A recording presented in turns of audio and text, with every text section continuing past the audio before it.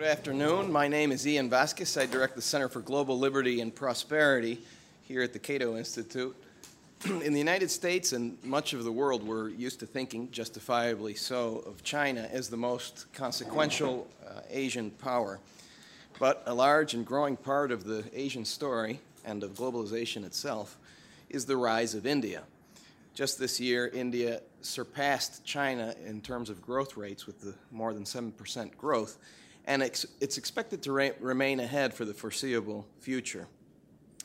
It was 25 years ago this summer that Prime Minister Rao announced the beginning of economic liberalization measures that would transform the country and set the country on this path, pulling hundreds of millions of Indians out of poverty, modernizing many facets of Indian society, stimulating some cultural change, including the weakening of caste rigidities, and leading to the creation of entirely new industries and the rise of world-beating Indian multinational corporations. The abandonment of India's traditional socialist system has occurred under democracy, and so has been a fascinating experiment to watch. Success has also been accompanied by disappointment. High growth and progress has been accompanied by mediocrity and frustration in areas that have lagged behind. The public sector remains largely unreformed, and a puzzling picture has emerged. Many of India's human development indicators have improved more slowly than in less impressive economies in the neighborhood. Is India ready to assume a role of potential superpower, as many in the West wish, and as India no doubt aspires to do? What priorities remain on the reform agenda, and what are the odds that they will actually be implemented? I'm pleased to have with us today two leading experts on these topics who will discuss India's economic record and its prospects for taking on a larger role in world affairs, including as a regional balance on China's power. Let us begin then with my colleague Swami Iyer. Swami Iyer is a research fellow at the Center for Global Liberty and Prosperity here at Cato. He is very well known in India for writing his Swaminanomics column that appears every Sunday in the Times of India. He's also the author of a book, Escape from the Benevolent Zookeepers. And he's the author of a forthcoming book coming out in a few months, From Narasimha Rao to Narendra Modi, which will be a review of the Indian economic and other record. He has been called India's leading economic journalist by Stephen Cohen of the Brookings Institution. Mr. Cohen unfortunately couldn't be here today as planned because of a serious health issue, and so he has excused himself. Swami has also been the editor of India's two leading financial dailies, the Economic Times and the Financial Express, and for a couple of decades he was the correspondent of The Economist in India. Please help me welcome Swami Iyer.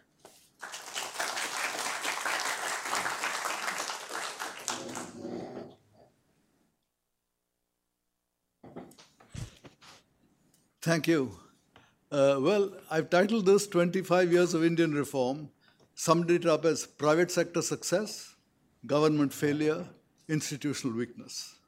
I think that pretty well sums up 25 years. It's worth comparing 1991 with 2016, 25 years ago. If you go back to 1991, I remember India was called a bottomless pit for foreign aid. It was by far the largest single recipient of foreign aid. If you look to 2016 today, India today is actually a net aid giver. It gave a credit of $10 billion to Africa, $2 billion to Bangladesh, various things to Nepal, Bhutan, and so on. And India still gets a significant amount of gross aid, but after repayments and service, it's hardly $500 million. So astonishingly, the largest, biggest beggar in the world is now a slight donor. Overseas Indians today send $73 billion to India per year, as against foreign aid of $5 billion gross. So you can see how the diaspora has become infinitely more important than the World Bank and various other donors used to be. Foreign investment is about $60 billion a year. In these 25 years, India's GDP per capita has shot up. It's gone from $375 per capita to about $1,700. In terms of its position in the world, Indian GDP was an irrelevancy if you go back to 1991. Now it's seen as the third largest in the world in terms of PPP. Again, India's contribution to world growth used to be negligible. Currently, it is estimated that 17% of all global growth is being contributed by India. It's a significant chunk, as much or more than China used to be contributing 10, 15 years ago. So it does show that India's position in the world has risen quite a bit. And finally, India's own GDP growth. Historically, it used to be called the Hindu rate of growth of 3.5% for the first 3 decades. It pushed up to 5.5%, though unsustainably in the 1980s. And I would say since then, it's been about 7.5%. Right now, the IMF's latest World Economic Report more or less says that a sagging world economy is being propped up by the United States and India. I think it's a bit of an exaggeration, but the point being made is that India at 7.5, 7.6% has now become the fastest growing major economy in the world. Now, it has to be said this is less because India has accelerated than because China has decelerated, which is why the governor of our Reserve Bank, Raghuram Rajan, said, well, let's not boast too much. India is more like the one-eyed person in the land of the blind. It did not get him good marks from the government, which was wanting to say, we are the champions. But it does sum up the fact that in a depressing global scenario, for India to be growing at 7.5%, even if there are some doubts about the data, is an astonishing turnaround from what was the situation 25 years ago. Again, going back to 1991, India was an unsophisticated exporter. The main exporters were simple things like agriculture, textiles, cut and polished gems. 25 years later, 2016, the biggest exports are software and business services, pharmaceuticals, automobiles, auto parts. India has become a global hub of R&D for literally hundreds of multinational companies. So India's success is not a success of cheap labor, as was the case of a large number of other Asian miracle economies. India's success has been a success of brain power, of skills in these industries, software, pharma, auto, and so on. It's difficult to think back to 1991 after so many decades of socialism. In order to get a landline, a telephone landline, it could take you 2 years. Mr. Narayan Murthy, head of one of India's biggest computer companies, recalls it took him, I think, 3 years to get a license. It took 1 year to get a license to import a computer and 3 years to get a landline. That was the kind of problems you faced back in the 1980s. That was the situation. Today, of course, landlines are going a-begging, and India is now a land of 1 billion cell phones. There's talk of digital India where the phone ownership will be more than 100%. E-commerce, in consequence, has exploded, and some of the biggest new Indian companies are in e-commerce. Going back to 1991, Indians were terrified of multinational corporations. They said, suppose you open up, do you know what will happen? These multinationals will come in, all Indian industry will be wiped out and become completely either wiped out or become subsidiaries, subservients to multinational corporations. We'll see the deindustrialization of India. On the contrary, what's happened in the last 25 years, Indian companies have emerged as multinationals in their own right. Famously, Mittal became the world's biggest steel company in the world. Tata took over Jaguar Land Rover, turned it around when BMW and Ford had failed to do earlier. So there are a large number of success stories. In a large number of areas, top Indian firms have 50 to 75% of their sales globally, not in India. So Indian companies are no longer just making for India, but for the world. And that is an astonishing change. 138 million people were raised above the poverty line between 2004 and 2011. That is a remarkable performance. A large number of people used to say that, all these reforms, they've created a thin layer of very rich people. It hasn't benefited the masses. But when the data came out, you found that this rate of poverty reduction really is a world record. In China, I remember, they reduced 220 million below the poverty line between 1778 and I think 2002, over a 20-year period. So India's reduction was much faster than in China. And again, when we looked into the details, for some of the poor minorities, like the Muslims, the Dalits, once called untouchables, for the tribals, for all these guys, the rate of poverty fall was faster than the national average, showing that it did reach the bottom. It lifted all boats. Again, looking back to 1991, in those days, every time you had a drought, India would be dependent on food aid. You know, even if not foreign, gave us food. And in fact, if you go back, I became a journalist in 1965. We had back-to-back droughts in 1965 and 66. In consequence, all Indian economic life almost came to a halt. We were dependent entirely on American food aid, swallowing up food aid from everywhere in the world, to the point where Paddock and Paddock wrote a book called Famine 75 saying there isn't enough food aid for everybody. You should preserve food aid for countries that can be saved. India can't be saved and must be left to starve. I mean, that was the kind of situation you had when there were 2 droughts in a row in India. We just had 2 droughts in a row, last year and the year before. In this period, India remained a net food exporter and, in fact, became the world's largest exporter of rice, overtaking Thailand. So, I mean, that is huge progress. Again, if you go back to 1991, there was talk of this population bomb, India's population growth rate. Oh my gosh, these guys are breeding so much they won't be able to feed themselves. They can never prosper, they can't grow. Suddenly, 25 years later, we're told, hold everything. You have a demographic dividend. All those guys, all those babies that were going all that fast, population growth, far from being a disadvantage, is actually an advantage. And that India is going to have a situation where I think between now and 2040, there are some estimates that the Indian workforce will increase by 280 million, even as the workforce will fall in China by 30 to 40 million. So even on the population side, we find a huge, what was a historical disadvantage, now becoming a major advantage. At the same time, social progress has been weak. This is an area basically of government work, and I'm afraid it has been a failure.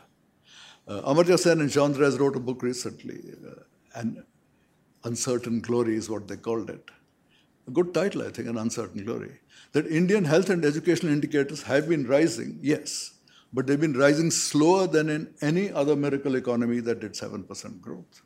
India's position in the Human Development Index has remained unchanged for almost 2 decades. We remain 120 to 130th position, definitely in the bottom 2/3. Even worse, some of our poor neighbors like Bangladesh and Nepal have actually overtaken India in some of these indicators like child vaccination and so on. It's a disgrace. I mean, it shouldn't be like that. Of course, India, as you can say, is dragged down by Uttar Pradesh and Bihar, 2 states in the middle, but nevertheless, that's not the whole of India. So without doubt, social progress has been weak. And the reason is clear, that we have had economic liberalization, yes, but government services are not liberalized, they are not reformed. There is no accountability from government staff. Whether a guy attends or not is entirely uncertain. There are no penalties. I said, once you got a government job, you're doing the public a favor if you actually attend office and do something. Somebody once said, it's called the civil service. It's neither civil nor delivers any service, the condition of the Indian civil service. There is no accountability. The government, trade unions are extremely powerful. Almost any chief minister who has tried to take them on has had to retreat later on.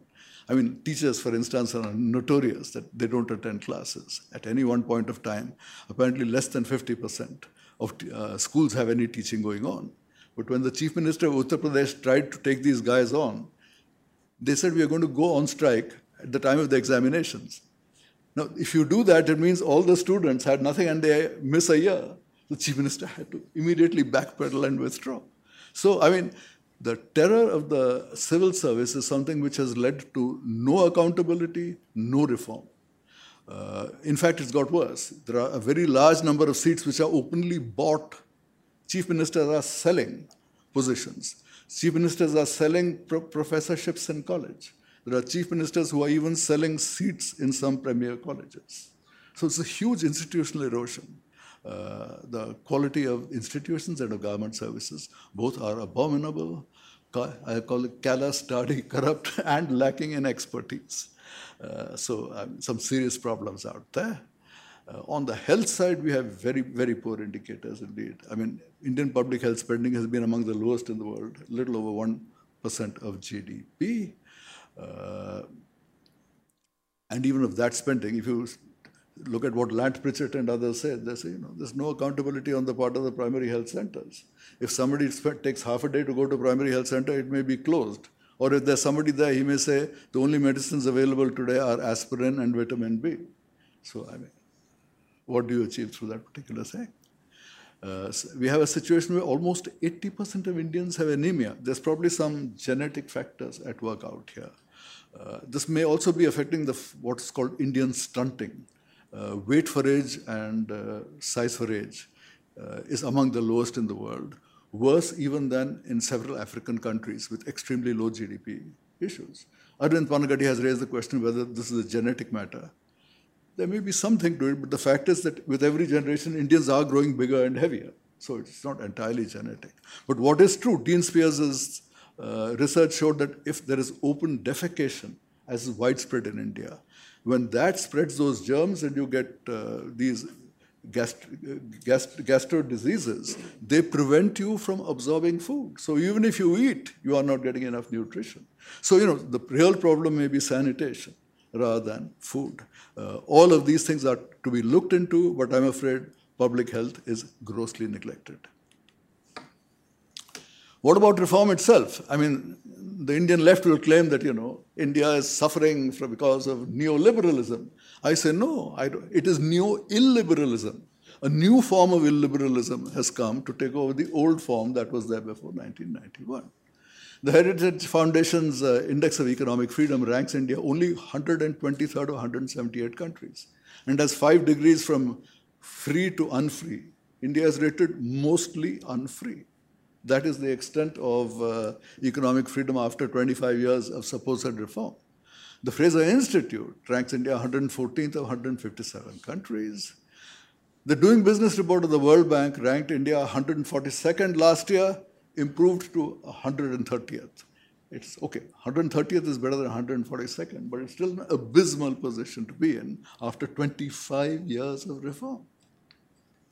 The old controls in the old days used to be in areas like industrial licenses, import licenses, foreign exchange allocations, and so on. There are new controls coming up constantly. Environment, health, land rights, natural resources, the way you phrase government contracts.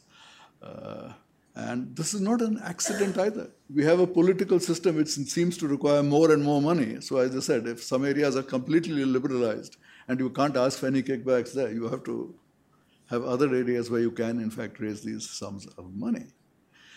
India remains a place with insufficient respect for contracts or for property rights. You have the central and state government constantly arbitrarily changing rules, changing contracts. I mean, just recently they interfered. Monsanto had contracts with a number of Indian seed companies on the amount of money to be paid for traits on BT cotton, and the government arbitrarily put in controls between 2 sets of companies. The idea that it will somehow save farmers makes no difference. The change would have made perhaps 1% difference to the cost of cultivation. But there is this instinctive desire to interfere, and property rights don't matter. So as I said, our problem is neo-illiberalism, not neoliberalism. Will Modi change things? Well, let's see. The last UPA government, there was a huge backlash against mass corruption and cronyism. Activists took to the streets. The Supreme Court intervened. The Comptroller and Auditor General came forward with a series of reports on how huge sums of public money were being lost through discretionary allotments of things like spectrum and coal blocks rather than open auctions. So the backlash against that corruption then created paralysis in governance. All projects got stuck, nobody wanted to take a decision, and that led to the fall of the last government. Modi came in 2 years ago, and this much can be said for him, that he has ended big corruption. He certainly hasn't ended petty corruption of officials, nor has he ended corruption at the state government level. He cannot do that. It's beyond his power. Big corruption has ended. That's a positive. Many of the old projects that were stuck are moving forward. But having moving forward, there are signs of sticking again. There is still a lot of work to be done. The Supreme Court had ordered the auction of various things instead of discretionary allotment. And because of that, Modi was inspired to pass a new law on minerals, mandating that these things will no longer be allotted by ministerial discretion, that they will be auctions. So that's now permanent. It's good. There was an old so-called social contract of, you can do business in India, but only after paying off. Now they say, no, you can even do business without paying off. Has Modi been a radical changer? No. Some people took him at face value when he said, I believe in small government, maximum governance. Well, that was just an election slogan. He's an incrementalist. Bit by bit, he builds a little here, a little there. He has taken many old Congress programs and renamed them and claimed them for himself. Some of these things include, bank accounts for everybody, all villagers, identity cards for everybody, cash transfers rather than subsidies for products. Various of these programs, and they're good. And I think that's a positive way to go, that the old government wasn't all bad. Some programs were in the right direction, so let's build on them. But he has not implemented more radical pledges. He said the ports would be corporatized, railways would become corporations with public shareholding and more scrutiny. None of that has happened.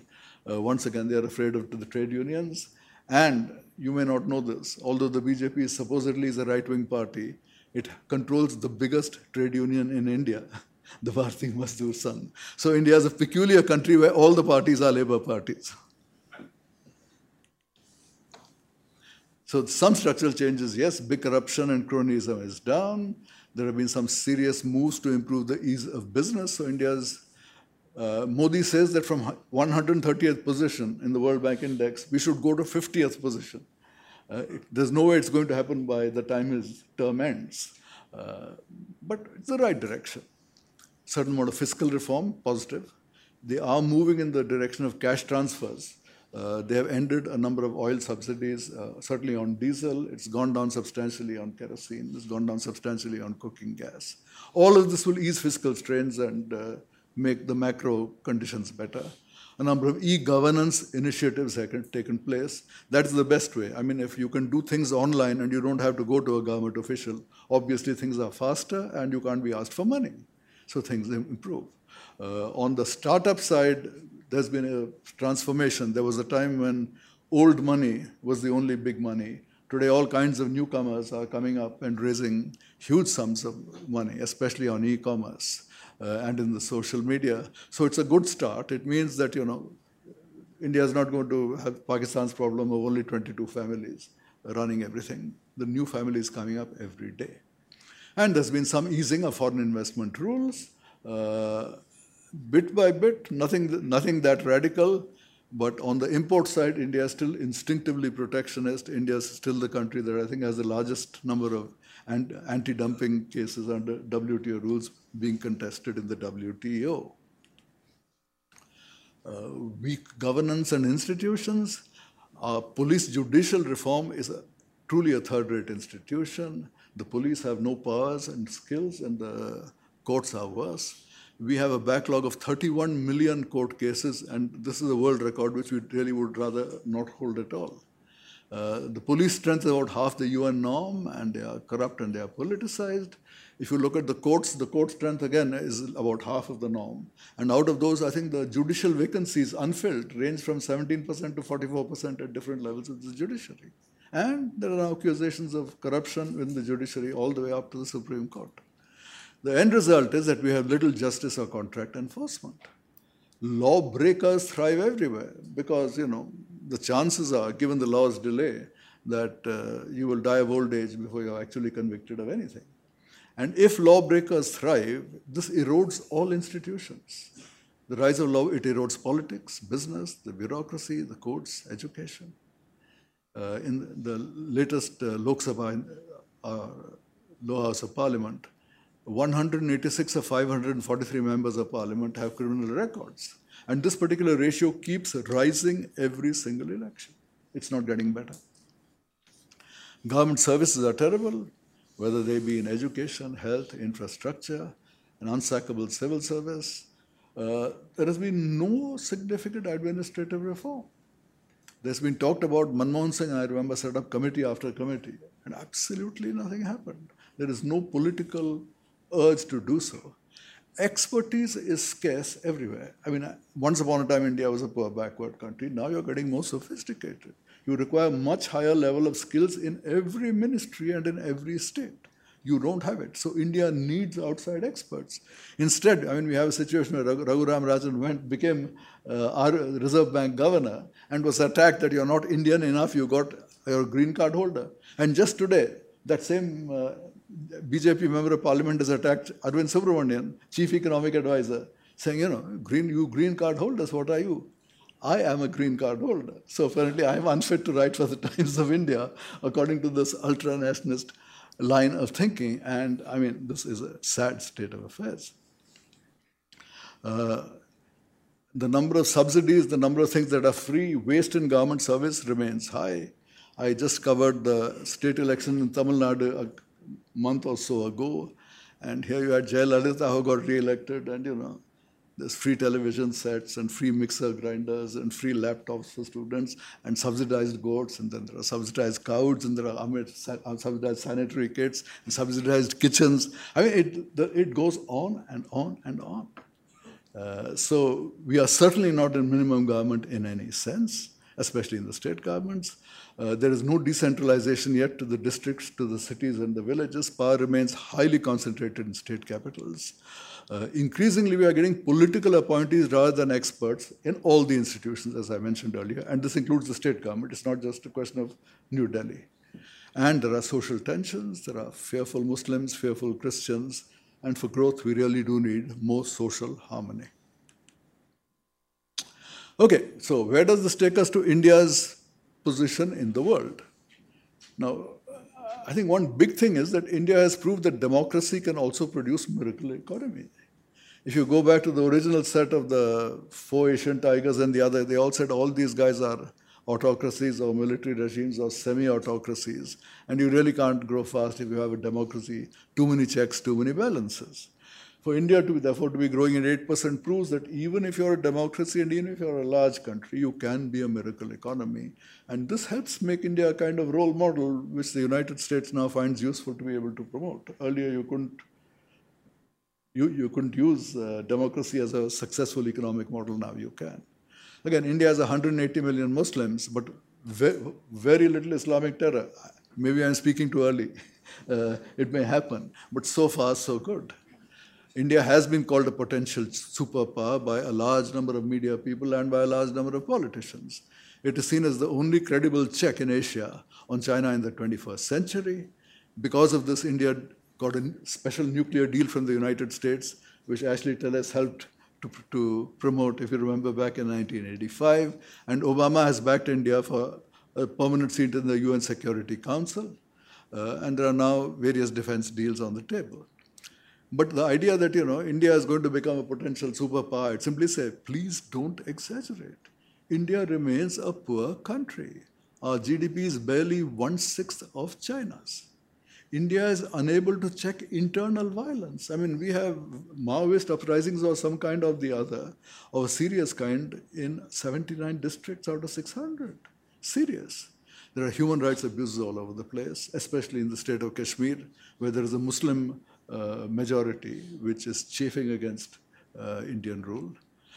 So a country that can't even check internal violence shouldn't be thinking of military adventures. A country with weak governance institutions. In fact, I mean, India can't check even it's not even a regional power. It can't really impose its will on Pakistan, let alone China.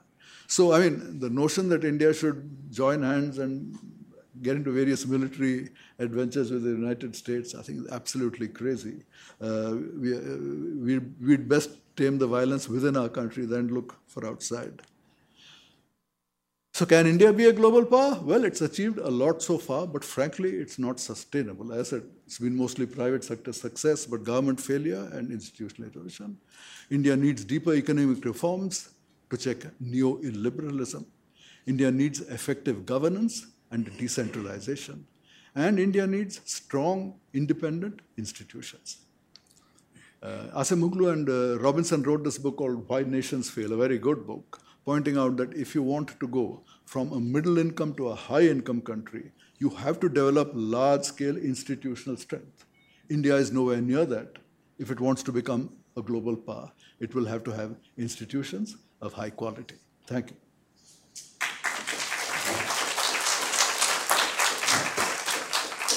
Thanks very much, Swami. Our next speaker is Ashley Tellis, who is a senior associate at the Carnegie Endowment for International Peace.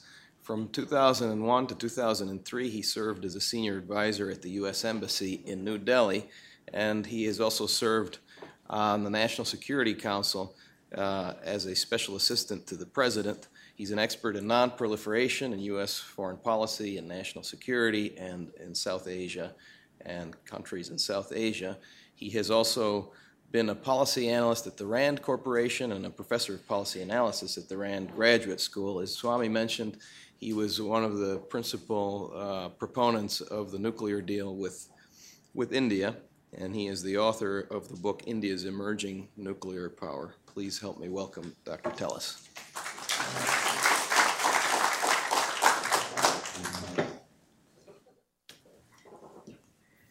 Well, thank you, Ian, and thank you, Swami, for inviting me to share the podium with you at this event, which attempts to sort of reflect on 25 years of economic reform in India. The subject is obviously important for two reasons, because what is happening in India is part of a larger transformation of shift in power from west to east, but also a shift in power within Asia itself. And if India can sustain the kind of growth rates it has demonstrated in recent years, then one can contemplate the possibility that over time India could become a significant center of power in Asia alongside China and Japan and perhaps others, depending on how the evolution of the Asian economic space proceeds. And the fact that all this has occurred in the last 25 years should give us at least some opportunities for reflection, if not celebration. And I would argue, as Swami pointed out, that much has been achieved, of course, in India in the last 25 years, and the changes have been quite dramatic. What he asked me to speak about today was the foreign policy impact. And so I thought it would be useful to offer some thoughts on how Indian foreign policy, too, has changed very dramatically in the last 25 years. And so I want to title my reflections this afternoon as the foreign policy impact of a revolution that is half begun. And it's a revolution half begun precisely for all the reasons that were on Swami's slides. Great achievements on one hand, but a lot of unfinished business. And the hope is that the forces that have now been put into play will bring India to the culmination of this revolution, which is a progressive liberalization, not simply of its private sector, but of its economy, of its polity, of its systems of governance, and so on and so forth. Let me take you back to 1991, because when we think about India, we reflect about the economic transformation that was brought about by Prime Minister Narasimha Rao and his Finance Minister, Manmohan Singh. But 1991 was also important for another reason. In fact, it was a world-shattering reason. It represented the year when the international system, which was defined by bipolarity since the end of the Second World War, actually came to an end. And so there was a fundamental structural change in the international system in 1991. And the consequence of that structural change in the international system actually ended up in destroying the fundamental foundations of India's foreign policy, the foreign policy that it pursued since independence, which was essentially hinged on the twin pillars of non-alignment and third world solidarity. The logic of non-alignment and third world solidarity was robust so long as there was a superpower antagonism that allowed states to choose not to participate in the competition. And the whole logic of third world solidarity at various points received support from the fact that one or the other superpower essentially ended up supporting India at various points between 1947 and 1991. Not because they had a particular affection for India, but because India was useful in terms of achieving their own geopolitical objectives in the competition with the other. And so the whole fundamental framework on which Indian foreign policy was based between 47 and 91 was one of sitting aside from the conflicts that were taking place essentially over its head. In 1991, when the Soviet Union collapses, that strategy essentially had come to an end because non-alignment, formally and substantively speaking, did not make too much sense in a world where there was no superpower rivalry. And when the Soviet Union in particular, which was India's great power protector from 1971 onwards, had essentially ceased to exist. And so it confronted India not simply with the demand for fundamental economic transformation because of the economic crisis in 1991, which Swami described both in terms of its aftermath and in terms of the precipitants. But it also confronted India with the need to devise a new foreign policy, a new grand strategy, as it were, to cope with this new world where essentially there was one standing power, the United States. And that moment in 1991 essentially forced Indian decision makers to move in an entirely new direction that was simply impossible to anticipate if you had asked anyone just the year before.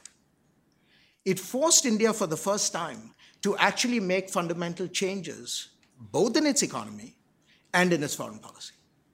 And the economic changes that Swami described, which slowly led to India settling on a trajectory of faster growth relative to its historical record, also opened opportunities to sustain the new foreign policy that it has slowly begun to put in place since 1971.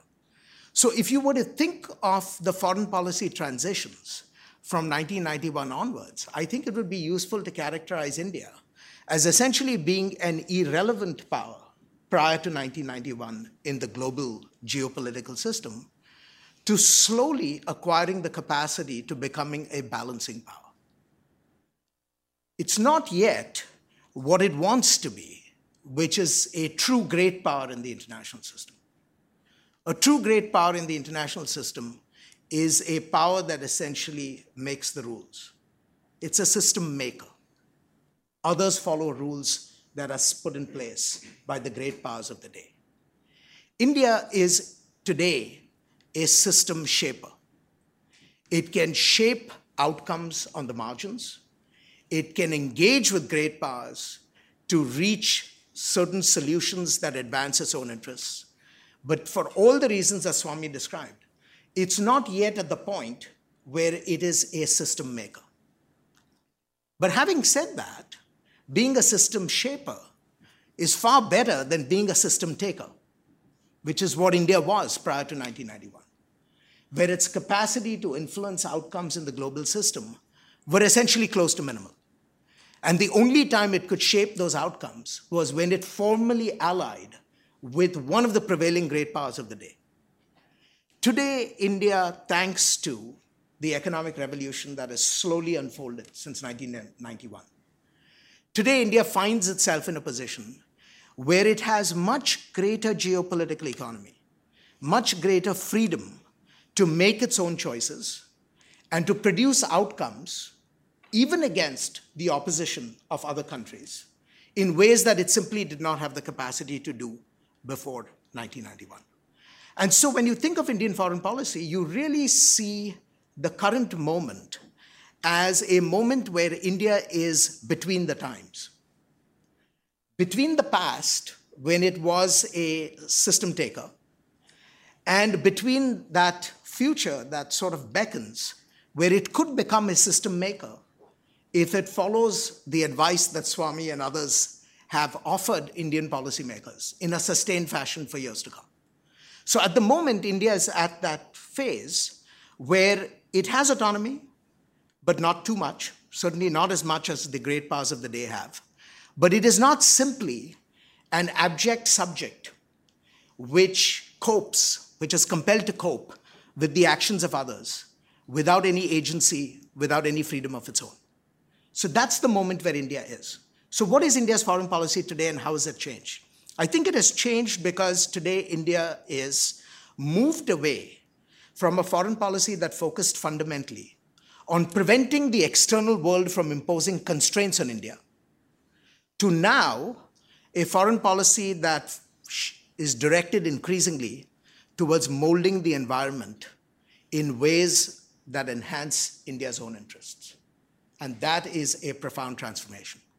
Until 1991, India's foreign policy was essentially a fundamentally defensive foreign policy. It was a foreign policy that was aimed at preventing great powers, neighbors, or any other state from imposing constraints on India's freedom of action. And this is not a surprising foreign policy for a weak country. But as India has grown in capacity, it has become much less defensive, though the defensiveness has not entirely obliterated. But it is moving in the direction where it seeks to shape the world, even if it is only on the margins for now, in ways that can advance its own interests. All this is done because India, looking forward, faces a challenge that it has never faced before historically. For the first time in probably the 3,000 to 5,000 years of India's history, India now confronts the prospect of having a genuine global superpower at its doorstep, and that is China. This, of course, should not be read or heard as presuming that China's ascent to superpower status is a given. It's by no means that. China has enough problems of its own. And if we were making a presentation on China, we could do something quite analogous to what Swami did for India. But there is at least an even possibility that in the decades to come, China will become a major international player of consequence that approximates the capabilities of a superpower. And if that comes to pass, then India is going to face a strategic challenge of the kind that historically it has never had to do, which is cope with a superpower at its doorstep with whom it has geopolitical rivalry, disputed borders, contested ideology, and an alternative universality. And so the stage is now set, and India is preparing for what it sees as this long-run challenge from China. And the focus of Indian foreign policy, its grand strategy, is really driven in ways that will help it cope with this emerging challenge. And when I talk of an emerging challenge, I'm not talking of something that is simply military. I'm talking of a challenge that is far more comprehensive. And so the Indian strategy for dealing with this challenge is also multifaceted. It emphasizes heavily internal balancing, that is building up India's own national capacities. It emphasizes enjoying the fruits of interdependence, including interdependence with China, because that serves as a limiting constraint on China's ability to misuse its power.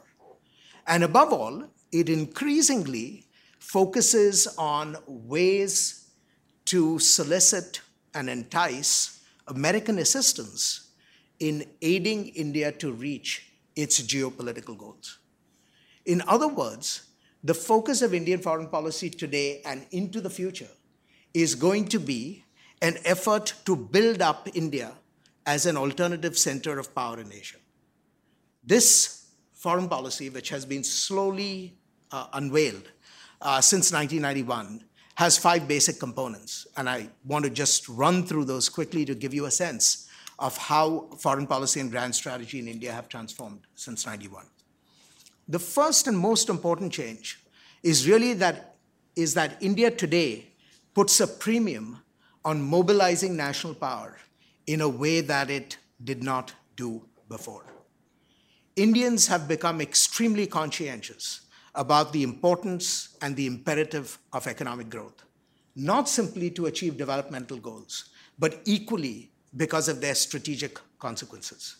So India today is growth obsessed in a way that it historically never was.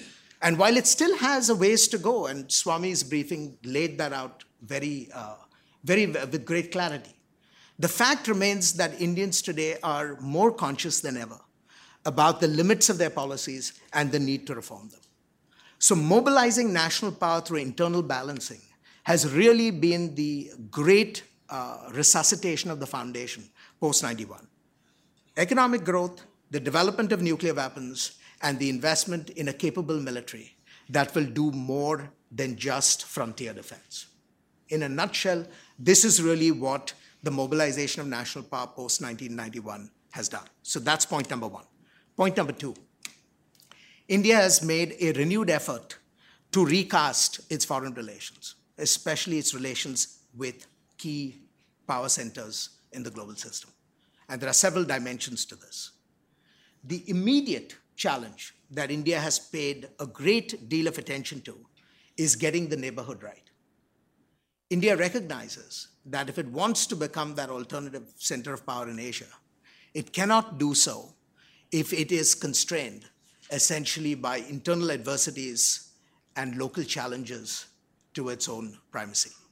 And so successive prime ministers have really made the effort to engage with India's neighbors, Pakistan, Bangladesh, Sri Lanka, primarily through instruments of economics, for example, trade, but equally through geopolitical engagement as well.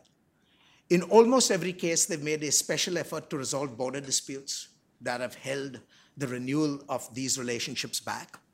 And wherever possible, they have tried to be magnanimous in enticing these countries to work with India on terms that sometimes are not always favorable to India itself. But the reason for doing this is precisely because India wants the South Asian region to become a bastion of stability that elevates, that enables India to then focus its attentions elsewhere, rather than a region that constantly distracts India from its wider extra-regional and global ambitions. The second dimension of its foreign policy that has been very interesting since '91 is the emphasis on protecting the flanks. And this is really a foreign policy that goes back now to the days of the Raj. And what India has done is that it has moved quite smartly in three directions simultaneously. A very conscientious effort to act east, to engage the eastern flanks, particularly Southeast Asia, all the way to Japan in Northeast Asia.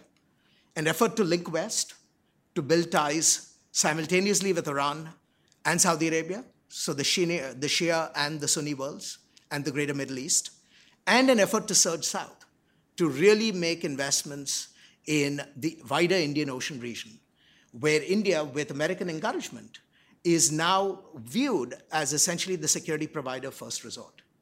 In other words, India is beginning to not simply consolidate peace and stability in the neighborhood, although the challenges here are still great, but to try and shape the wider geographic environment in which the South Asian region finds itself.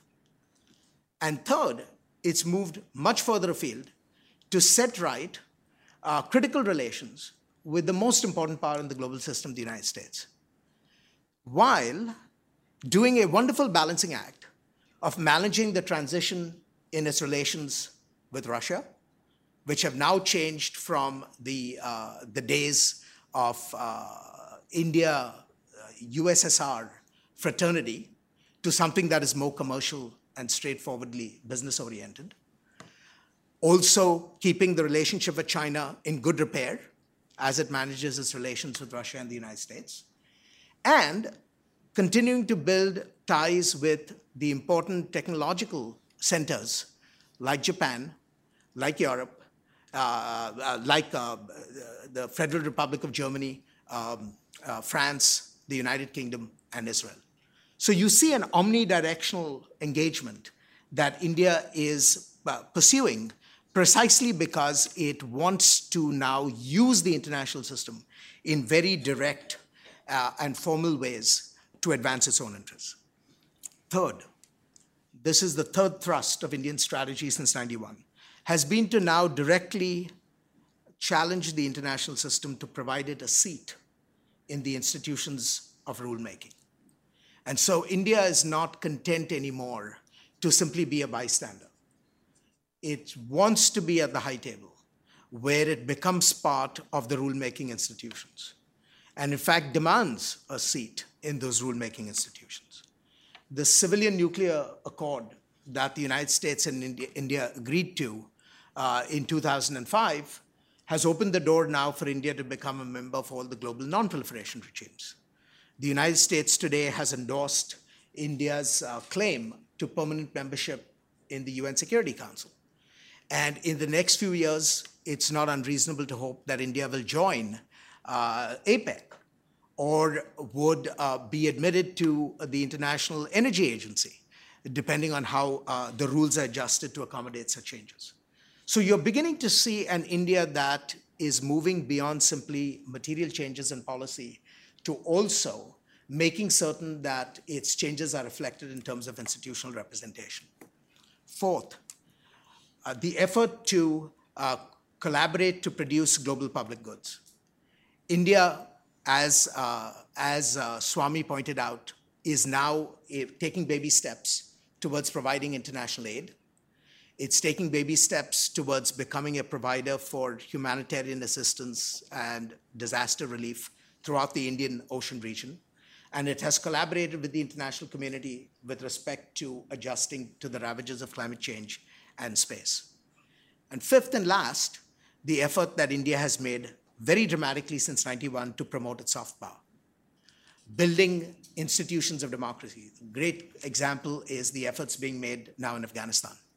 The efforts to promote soft power through the promulgation of an International Yoga Day, or the effort to promote Bollywood as a symbolic carrier of Indian culture, and the efforts made by successive governments to reach out to the diaspora.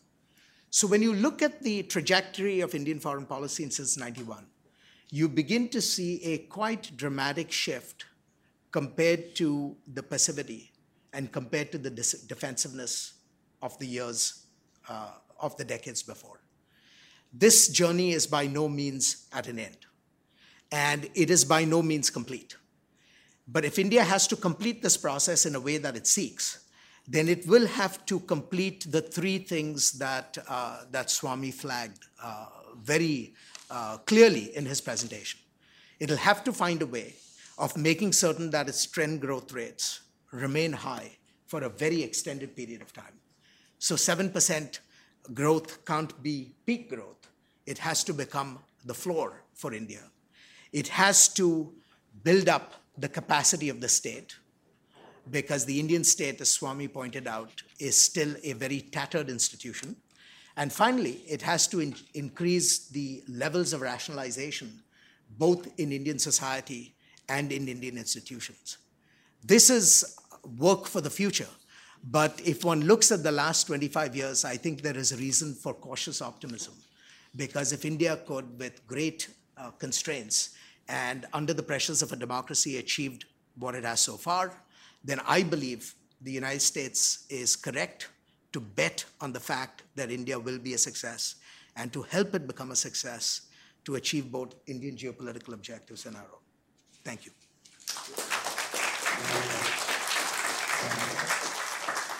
Thanks very much. We now have time for questions. If you have a question, raise your hand, and I'll call on you and wait for the microphone. And when it arrives, please do identify yourself and your affiliation, please. We'll start right there. Right there. Hi, great presentations. My name is Sanjeev Joshipura, and I work with Indiaspora, it's an organization where we are on our way to becoming the Davos of the global elites interested in India specifically. My question is for Ashley primarily, but happy to obviously have Swami comment if he has any other comments. Would you mind commenting on India's burgeoning relationship with Israel, specifically in the context of India's relationship now with the United States, which, as you pointed out, is much, much closer than it ever was before? There was a time, as you well know, that India didn't even diplomatically recognize Israel, so they were almost worse than being antagonistic. but now they're increasingly getting closer, especially in technology and defense and so forth. So would you mind commenting on that? Thank you.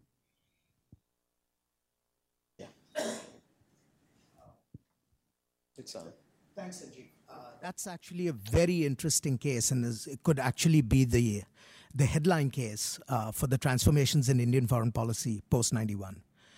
As you mentioned, India assiduously refused to have relations with Israel because since 47 it had cast its lot essentially with the Arab cause under the rubric of Third World Solidarity. After 91, India began to realize that it could pursue its own interests without compromising its support for the Palestinian cause. And upon the recognition that Israel had far more to provide India in very tangible terms than the Arabs could as the world was changing. And so since 91, India has established formal diplomatic relations with Israel, obviously. Israel today is probably the third most important supplier of defense equipment to India. And because India has a lot of legacy Soviet military equipment that cannot be serviced and modernized by the Russians today, the Israelis have provided an important bridging capability with respect to modernizing that equipment. So India is walking a very interesting line in terms of its engagement with Israel. There is a lot that is taking place in Israeli-India relations under the surface. Then even the Indians feel comfortable admitting. But India sees Israel today as essentially its principal partner in the greater Middle East for all the reasons I just laid out. No, I think that sums it up. I think it was also, the process was also aided by the fact that you had that agreement, 1993, if I remember right, on creation of a separate Palestine. I mean, that made it possible for India to say, okay, now, we will deal with both sides. And as it was, I don't think it could have been anticipated that Israel's military capacity and willingness to part with technology would make it such a large supplier to India.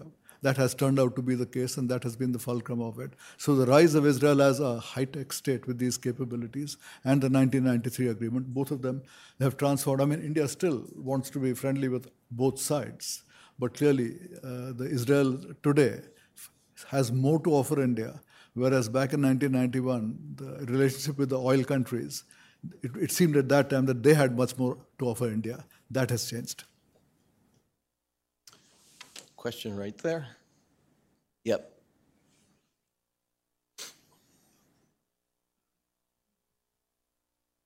Thank you, Amar Bhattacharya from Brookings. So I wanted to pitch the optimism that you laid out, particularly with growth now being a strategic objective, and ask both of you whether that objective will, in some sense, arrest the deep-seated governance and institutional weaknesses, because the cause that you mentioned really is led by a few, not held by the many in India.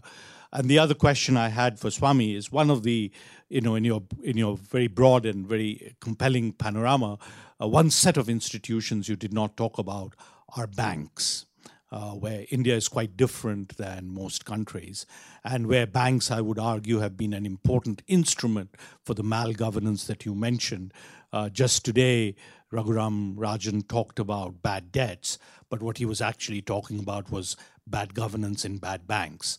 So I'd like to, if you could comment on those two. Thank you. Yeah. Well, Modi is one of the few who's actually thought in terms of institutional terms as holding back the rate of growth.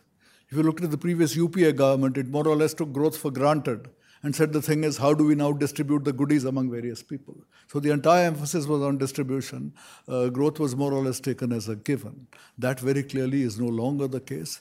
It's also become clear that when the growth fell because of institutional weaknesses, because of corruption, because of the cronyism, because of the lack of credibility of the government, and you got a situation where there was a rebellion from some of the institutions. The Comptroller and Auditor General, who had just been an auditor of books, suddenly began to say, the way you are conducting your business is a scandal.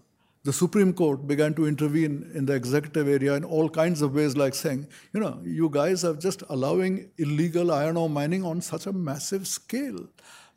We are going to, and Supreme Court stopped all iron ore mining anywhere and said case by case we'll do it. So, the institutional failure was very clear under the Congress party. There are steps being taken by Modi to change that, but he's going slowly. He's going slowly partly because he's not a radical reformer, partly because India is not ruled by prime ministers, India is ruled by chief ministers. Even in terms of government spending, 62% of government spending is now by the chief ministers, only 38% at the central level. And this power balance has been shifting gradually. So yes, institutional weakness needs to be tackled. But as I said, it's not just what happens in New Delhi. State governments need to participate in this. Within that, you said, on the weak institutions, what about the banks? The banks are an area where I said it's incrementalism. When Finance Minister Jaitley came here for a press conference some time ago, and he said, I asked him, he said, what do you mean by big bang? I said, well, for a start, why don't you just privatize the 10 worst government banks? India is completely outlier in the sense that government banks account for 70% of all credit. In other countries, it's 10%, 20%, 30%. But for 70% of bank credit to be controlled by the government is almost unprecedented in any kind of country that needs to be taken seriously. But what was Mr. Jaitley's reply? He said, banks are very convenient for carrying out various things. They have this program of trying to open an account for everybody, no matter what the cost. And he said, I can order the government banks, I can't offer these guys. Again, he says, I want to have a huge boom in infrastructure. And these private sector banks, they're not very keen. They ask things like viability and how did you award the contract. Whereas I can order the government banks to just go and finance those guys, which is what they did, and which is why those government banks are now saddled with those huge bad debts. So the thing is in a mess. Now, as I said, the easiest thing to say is you shouldn't have got into this particular hole. To get out of that hole, you have to balance the needs between, you need to have a functioning banking system. There has to be ways of forgiveness. We have got to the stage today where because of the anti-corruption backlash, if you offer a settlement and say, okay, we will write this off, we will write that off and start again, it's become impossible to say that. If you say that, there'll be corruption, somebody will go with a public interest suit to the courts and everything gets held up. So we need an institutional change on the one hand, where it is possible for all the banks to be independent. That probably requires privatization. But an independent banks which can say, I am not going to give this loan merely because you're a pal of the finance minister or because you're a pal of that particular chief minister. Secondly, when things are going wrong, I will take over your assets at an early stage and try and get rid of them. But frankly, this would require reform of the courts. If you do not have quick legal decisions, then an attempt by a bank to take over the assets and sell them gets stalled by the courts and everything comes. So I said we need the courts to improve, we need the banks to be privatized, and we need to have a new situation where politicians and institutions are able to take decisions without cries of corruption and lawsuits that follow. So it's a huge amount of change. It can't be done overnight, but this is one of our major challenges, yes. I just want to make 3 quick points to the question you asked, which I think is very important. First, there is no automatic carryover from growth to good governance. So people should not assume that simply because India continues to grow, it'll over time inevitably translate into good governance. That's a cautionary note. 2, the hopeful sign is that a lot of the demand for good governance now is sort of demand-driven. The Indian population is demanding good governance. And so this becomes a good that has to be produced. And that's really important. And it's one of the benefits of sustained growth over many, many years. So second point. The third point is that to address and to attack the issues of misgovernance, that has to be done consciously. You need to have a conscious effort made there. And one must not presume it's going to be easy because the biggest enemy of good governance is essentially democratic politics. Because the moment you have democratic politics, the temptation in the political class is to use institutions for short-term political goals without thinking about the need to maintain the viability of those institutions for long-term national interest. And so you really need to, in a sense, change the mindset of the political elites with respect to the choices they make in terms of public appointments, in terms of filling in positions, and so on and so forth. So this is going to be a long fight that is going to engage state-society relations in a serious way, in the years to come. We'll take a question right there. Yes. Thank you very much. I have a question to Mr. Tallis. I like your comments on Could India. you identify yourself, please? Sorry, Ina with the West of America. I have a question to Mr. Tallis. I think I like your comments on India as a balancing power. So I want to know what is India's position on South China Sea issues. I know previously, not too long ago, the United States has invited India to join patrol of South China Sea, and India apparently reject the idea. So the ruling is upcoming very soon, so I want to know what is India's position on South China Sea dispute. Thank you. Well, India's position, as I understand it, is that the South China Sea represents international waters, and all the claimants in the South China Sea should respect the international freedoms of navigation. I mean, I'll just add that, India has agreements with Vietnam on offshore drilling. And the question arose, if China claims this to be its area, will India retreat on this front? No, India reaffirmed its intention to go ahead with that. And so therefore, that is a clear indication that, India is not going to indulge in any military adventures. But yes, we do regard these as international waters, and we do say that China doesn't automatically own the rights on the sea or underneath. Let's take a question from right here.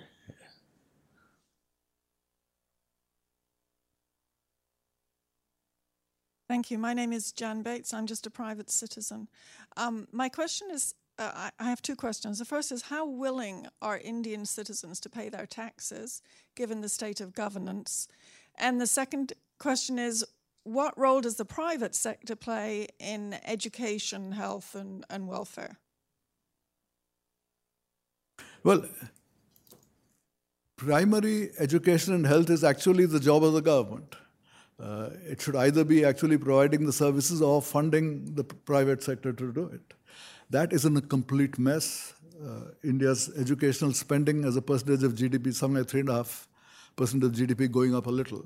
But what is the point of spending money if you have a situation where government teachers are getting on average 5 times as much as private sector teachers?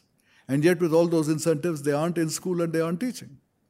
So in desperation, poor Indians are pulling their children out of free government schools and putting them in paid private sector schools. Unfortunately, the quality of the private sector schools is not very much better. They're using all kinds of guys who are not really qualified.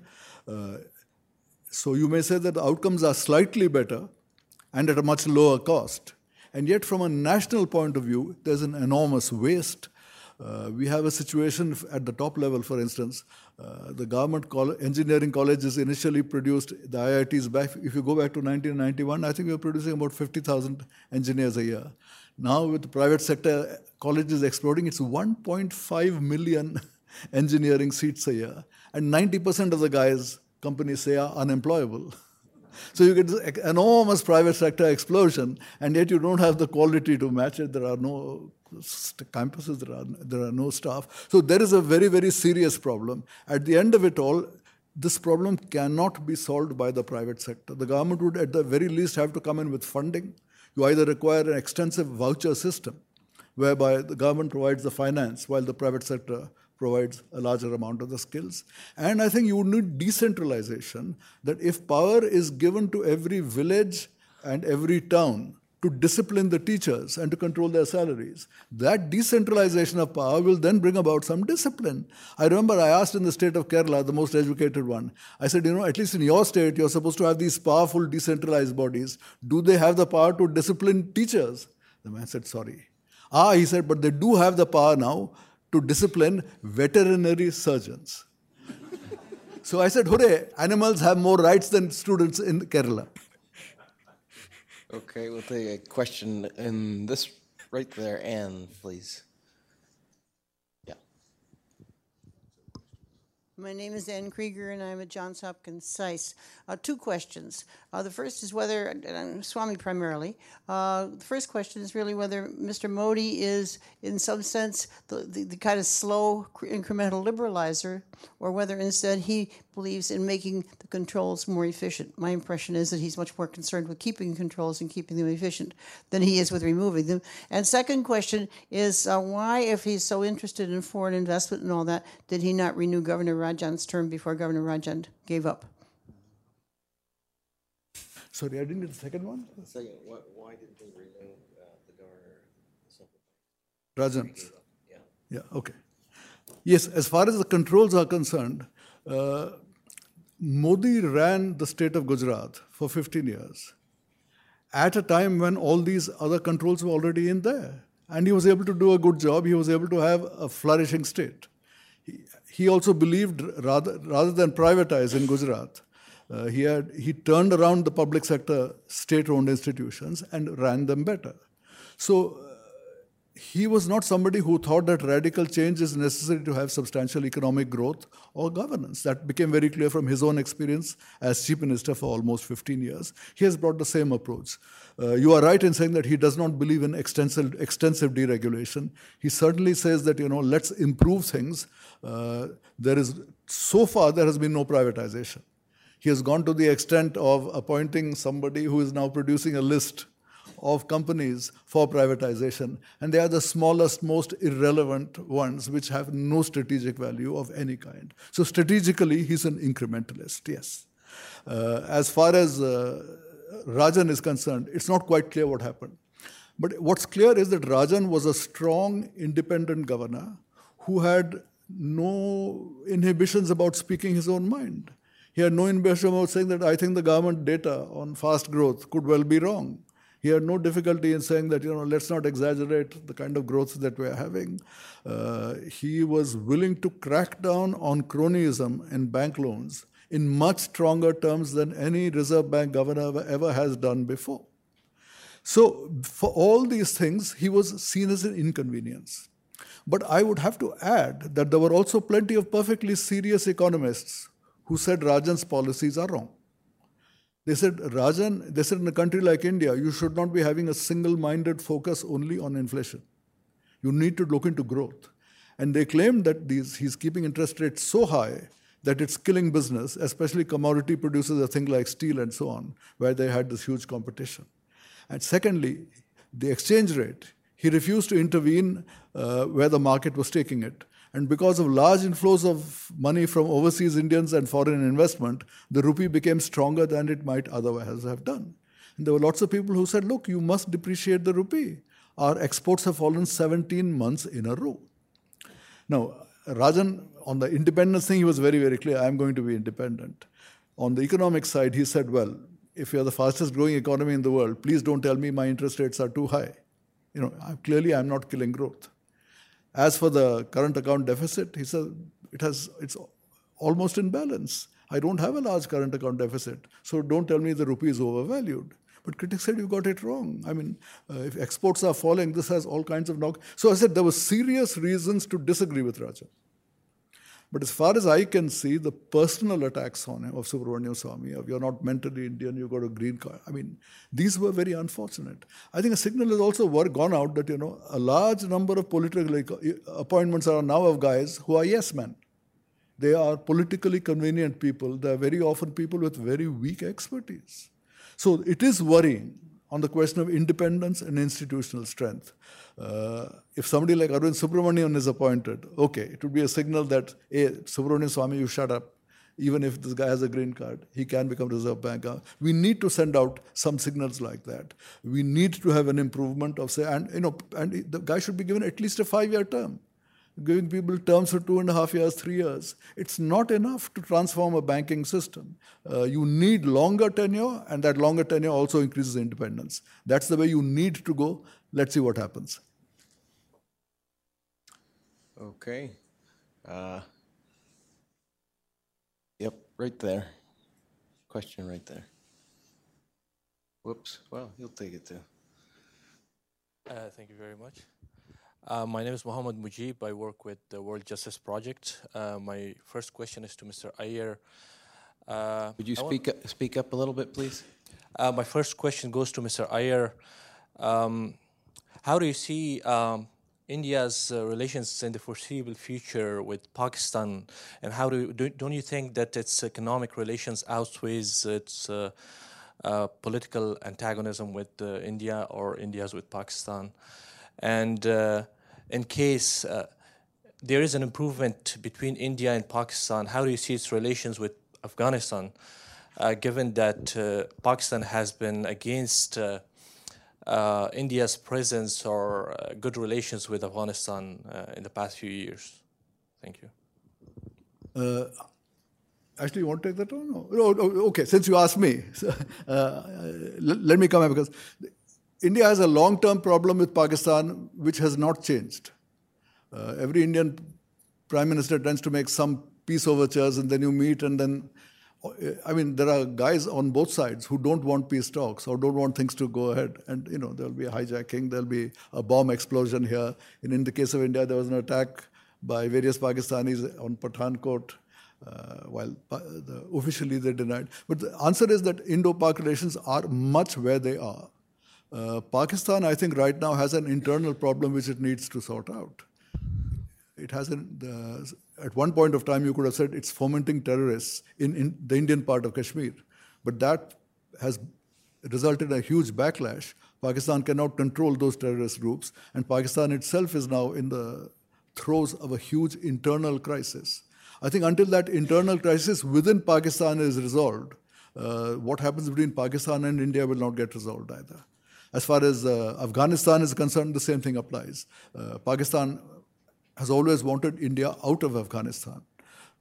Even when it was under great American pressure to allow Indian collaboration, India said, at least you allow us a transit route that our goods can go directly from India to Pakistan. And Pakistan said, absolutely no, that's one thing we will not allow. And that continues to be the case today. So I said, this is an area of not much progress, and I wouldn't expect very much. Well said. Okay, we have time for probably one last question, and we'll take it right here. Here she comes with the mic.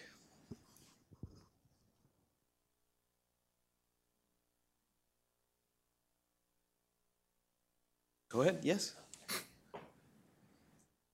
Hi there, my name is Danish Madji, I'm a freelance writer. My question is mostly for Mr. Iyer, but feel free to tackle that, Mr. Tellis, as well. I'm sure you guys heard about the recent spate of radical reforms, if you will, with the recent 100% FDI, relaxing of norms in defense and various other sectors such as e-commerce, food and whatnot. Do you think that such further types of these measures by India will soliciting more foreign investment, which is basically a part of, liberalization? Do you think that will help India solve most of its big problems and its small problems as well? And what does that mean exactly for U.S.-India defense and commercial ties? Thank you. Yeah, foreign investment is a tiny part of total investment. So if our own domestic savings are already providing 31% of all of GDP as investments, foreign investment might be 1-2% more. Now, that's a valuable 1-2% additional, but it is only at the margin, so it's not critical in any sense.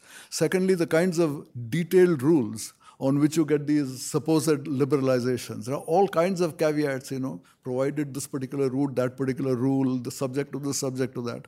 I don't see Indian defense companies rushing in to get into any big deals with India at all. A series of question marks. After the Indo-US nuclear deal, there was the expectation that General Electric would set up these series of nuclear power plants. Nothing, and the General Electric chief has said, frankly, we find conditions in India so dicey, we're not going to do it. So I would say, okay, at the margin, Modi is making it a little easier. At least we can say on e-commerce, that's one area where he has said this is a new area, and while there is a large, small shopkeeper lobby that he has protected till now, he has told them, I'll protect you against the Walmarts, but on e-commerce, Amazon, others can come in. So that kind of thing has been, to that extent, you can say there has been progress, yes, a little. But as I said, overall, India's investment is fundamentally Indians investing in India. The foreign investment part is a small but a valuable part. I'm afraid we've run out of time. I want to thank all of you for coming. And before I invite you to go upstairs for an informal lunch, I want to ask you to join me in thanking both of our speakers today. Thank you.